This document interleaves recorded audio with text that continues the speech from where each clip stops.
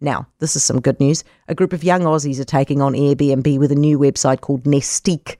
The platform lets people sublease their rooms so they don't have to pay rent while they travel. The co-founder and CEO, Keith Schembri, is with me now. Evening, Keith.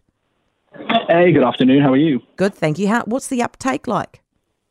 Yeah, no, it's been great so far. So Nestique, it's a platform that allows someone to get a guest to cover your rent while you're traveling for under 3 months. We've only just launched it, and so far the traction has been pretty good, better than even we thought. We've got over 300 signups so far in just the past month. Brilliant. And is this only in Australia, or do you plan to come to NZ?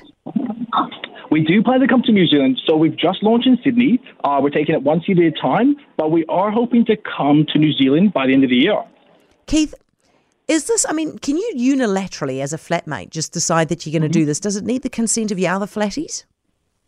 Yeah, so with flatmates, so you do need to ask just for consideration the other flatmates, if they're comfortable with having, someone else stay in their room.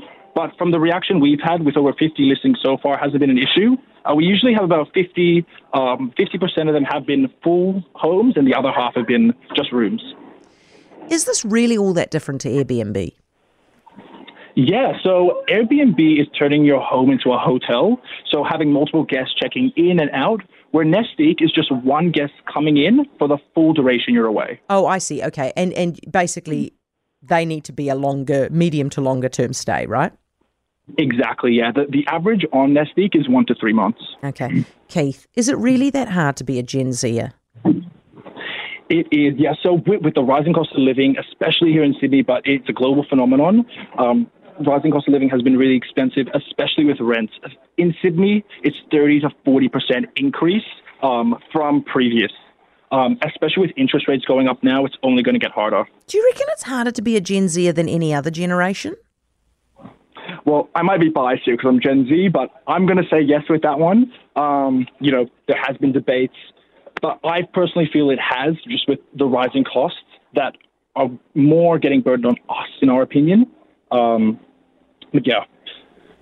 Like the burden of the interest rates, obviously, and the rents. What other burdens? Exactly. I'm fascinated, Keith. Tell me more. What other burdens?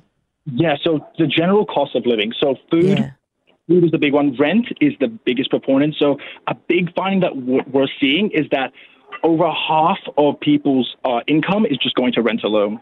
So that's stopping people from traveling, which is a big thing that we're trying to solve, giving people the freedom that other generations have had.